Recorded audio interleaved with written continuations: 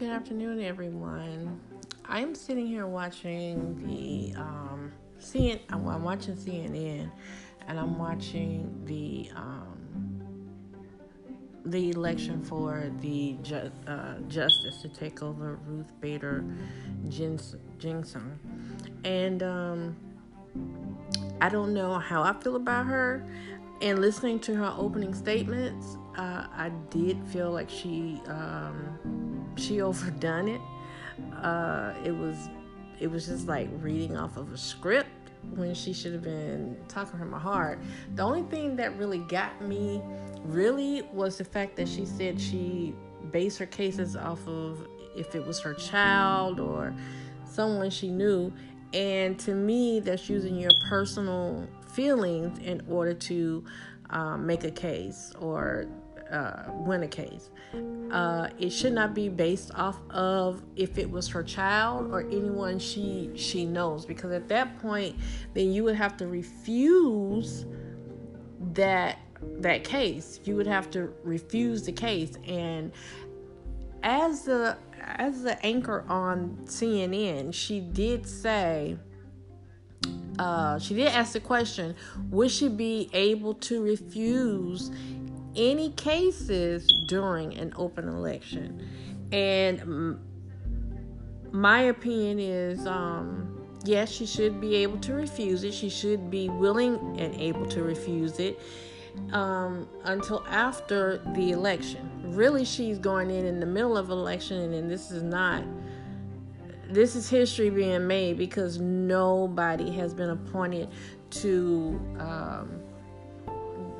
a seat in the middle of an election. When President Obama tried to do it, they backed it out until after the election. So yeah, this is history being made. If your kids are around, it is important to let them watch this on TV.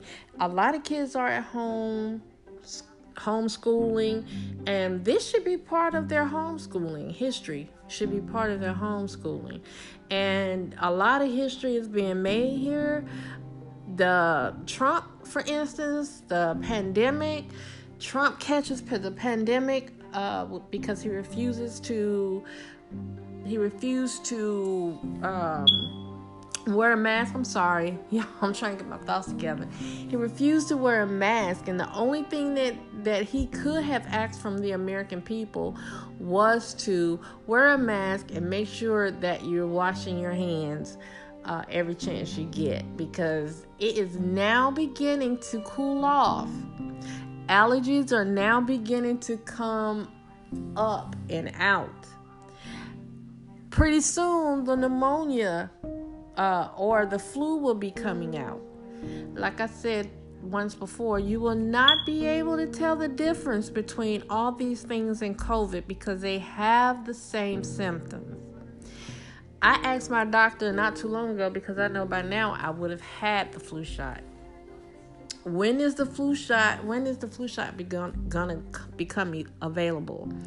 They could not answer that question, and I ask that question every year, and I get an answer like in the blink of an eye. It'll be available October, the end of October, the beginning of October, but they hadn't got the supplies yet for a flu shot. Those of you who have not taken the pneumonia shot, that's every 5 years, I think. If I'm wrong, then you can correct me. I look for corrections, and I look to learn from my research and yours as well. However, it's pretty strange to me that the flu shot is not available yet. It's October, the middle of October, going on the middle of October. Next month is November. And then you have December, but will it be too late at that point? Because they're looking for more deaths to occur in this season. The next season, they're looking to have some vaccines available. But then my question is, who gets the vaccine? How much is the vaccine? Will Medicaid pay for the vaccine? Will Medicare pay for the vaccine? Who gets the vaccine? Is the vaccine only going to be available in the beginning for people with money? So you have to ask these questions, because a lot of people have lost jobs due to COVID, have lost homes due to COVID, and it's really, really sad that people are losing their homes, especially with kids who can't go to school. There are parents who cannot afford cable or the internet right now because their job has them halted.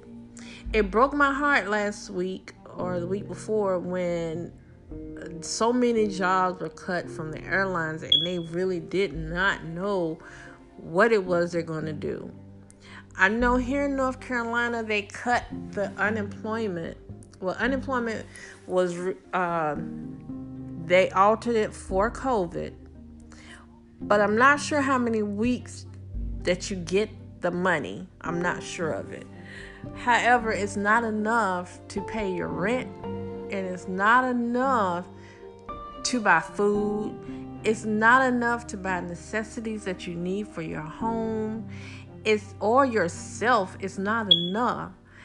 And I'm pretty sure the court system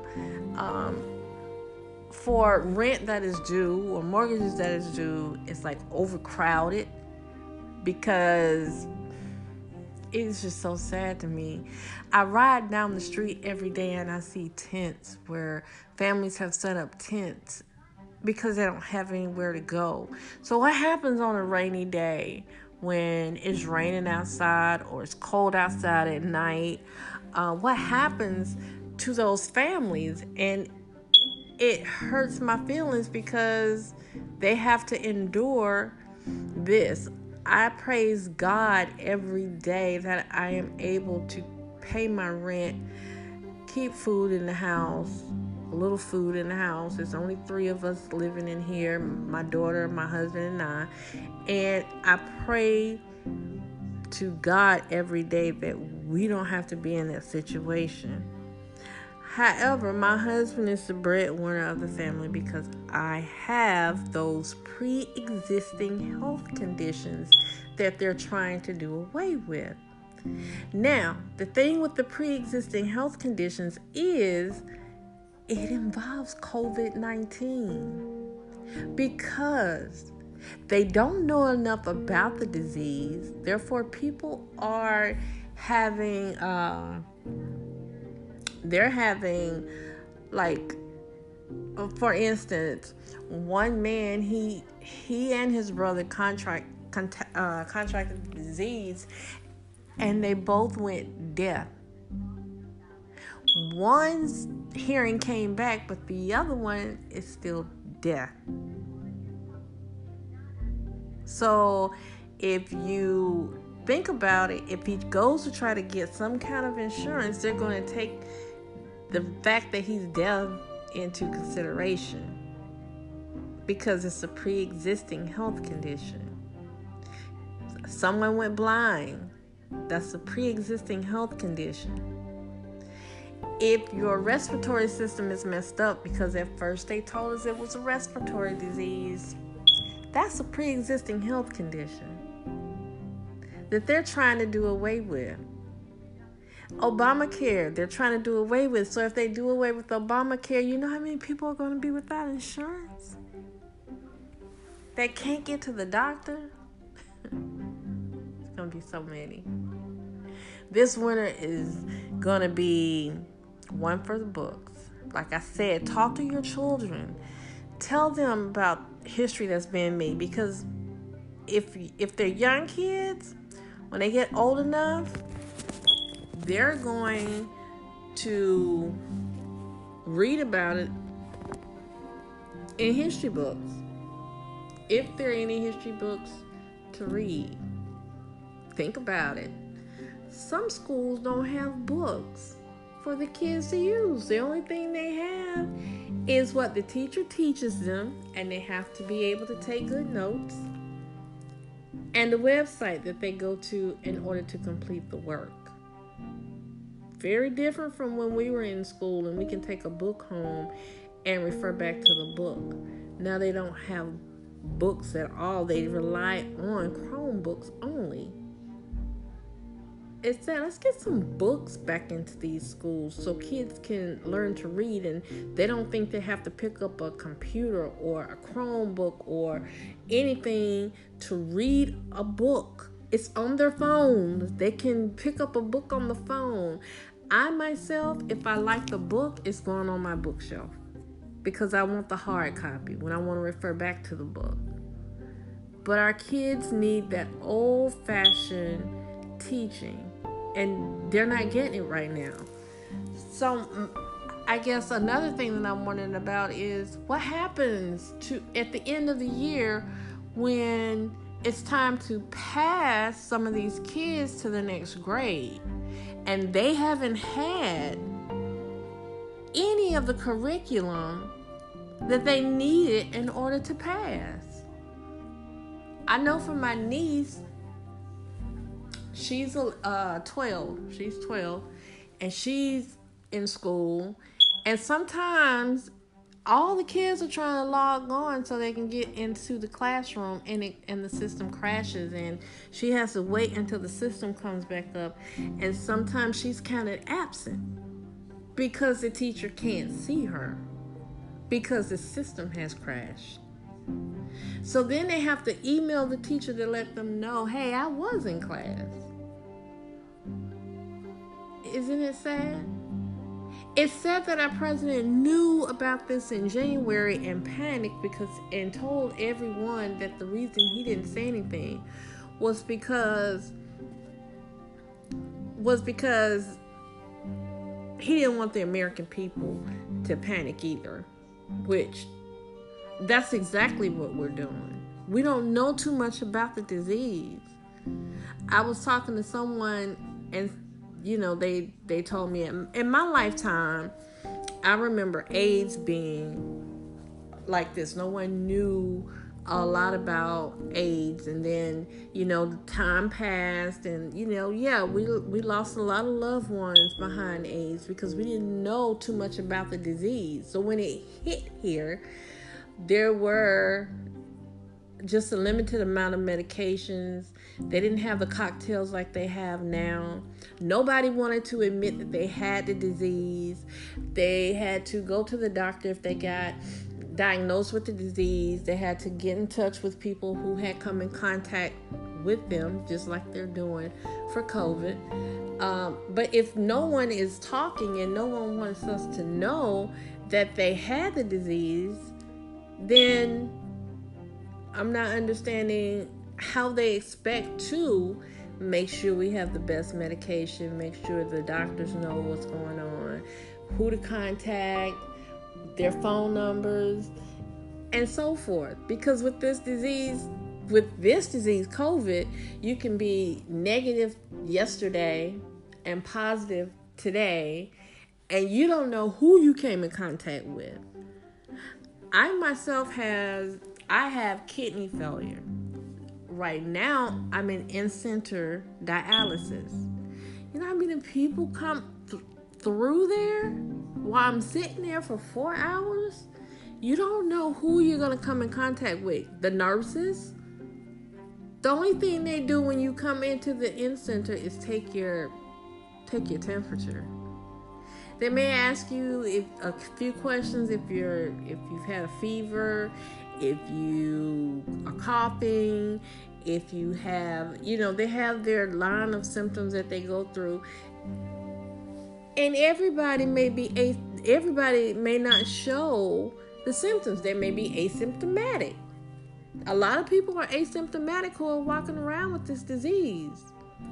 And I'm sorry, I hate to say this, but Trump makes you wonder if he really had the disease. He likes to give himself a pat on the back, but he's out here with the disease, with COVID, and he wants to surround himself with all these people. Why? If you know that this disease is not a joke and you said it once before, why would you expose yourself to other people? And if you really don't care about yourself, care about the American people, you're supposed to be the one who sets the example. He's still going on with business as usual. The second debate, Biden said he wanted to do it virtually. I really don't blame him for wanting to do it virtually. But Trump denied it and said that if he couldn't do it in person, he wasn't going to do it. So it hasn't been that way for 7 decades. It was 7 decades ago when the debate was canceled. 7 decades. So I guess that he's being the first in 7 decades. Pat on the back. He went to the hospital. He's out and he feels better than he did 20 years ago. Pat on the back. All these medications, these drugs he's pushing, which I think he has a stake in them all. Pat on the back. So we have to, for ourselves, continue to distance ourselves, continue to wear masks, continue to wash your hands. It's really bad out here, and it's sad because you can't, if your loved ones contact COVID, you can't visit them in the hospital. If they pass, the only thing you're going to get is a phone call. I know from my cousin who was in a nursing home, and she passed. She had other pre-existing conditions, underlying conditions. She caught COVID. It took her maybe 2 days before she passed away. We did have a funeral, but what the funeral home told me was that they put him in a hazmat bag and then put him in a casket. But at least my cousins got to say goodbye maybe a day before. They were not there the day of. They got the phone call, and then they immediately started making funeral arrangements. It's sad because there are some people who don't even know that their loved ones had passed, and the only thing that they could do was put them in a wooden box and throw them over in a mass grave. That's just how much Trump thinks about us. There are a lot of Republicans who are trying to distance themselves from Trump. But then you have your loyal Republicans who want to, but it would go against everything they stand for if they went for Biden. Now, I'm not saying I'm a big Biden fan, but we have to choose one. Biden is the best of the two. Biden has been in office before. He didn't come from a reality show. He's not here to run the country as a reality show. He's here to do what he's supposed to do. And I'm pretty sure he's getting tips from Obama and Barack Obama and Michelle. So I'm pretty sure he knows what to do. And he spent 8 years behind Obama. 8 years. It is time for us to get back to work. Bring the jobs back over here so people can work. Let's talk to the right people. And not only should you, if you have kids, I say this all the time, that can vote, make it a family outing to get to the polls. No, I have grown kids myself, and I tell them, do your research on who's running locally and presidentially. Locally, they passed the laws in North Carolina. North Carolina and South Carolina may have different laws. So do your research. You do not have to go inside that polling booth and pull straight Republican or straight Democrat. That's just all it is to it. It's about what works for you as an individual. It's not what works for someone beside you who's in the booth pulling the lever. It's what works for you. What do you want to see as a change? It's your voice. Your voice. And obviously, we need a change. Obviously, we have to have change from the top on down. So I want to jump off of here. I hope I left you with something to think about. Not everybody will agree with me about Trump, and that's okay. We're not supposed to have the same views. That's what makes us unique. I just think Trump is out for himself. I think that everything that falls out of Trump's mouth is a lie. I think that the American people are fed up with what they see and what they hear. 2020 has been the year of exposure. There are some people who've lost friends, family, so forth. It's been a year of exposure. That I can say. If Trump didn't do anything else while he was in office for 4 years, he exposed a lot of people for who they really are. So I'll talk to you later, and you continue to have a great Monday.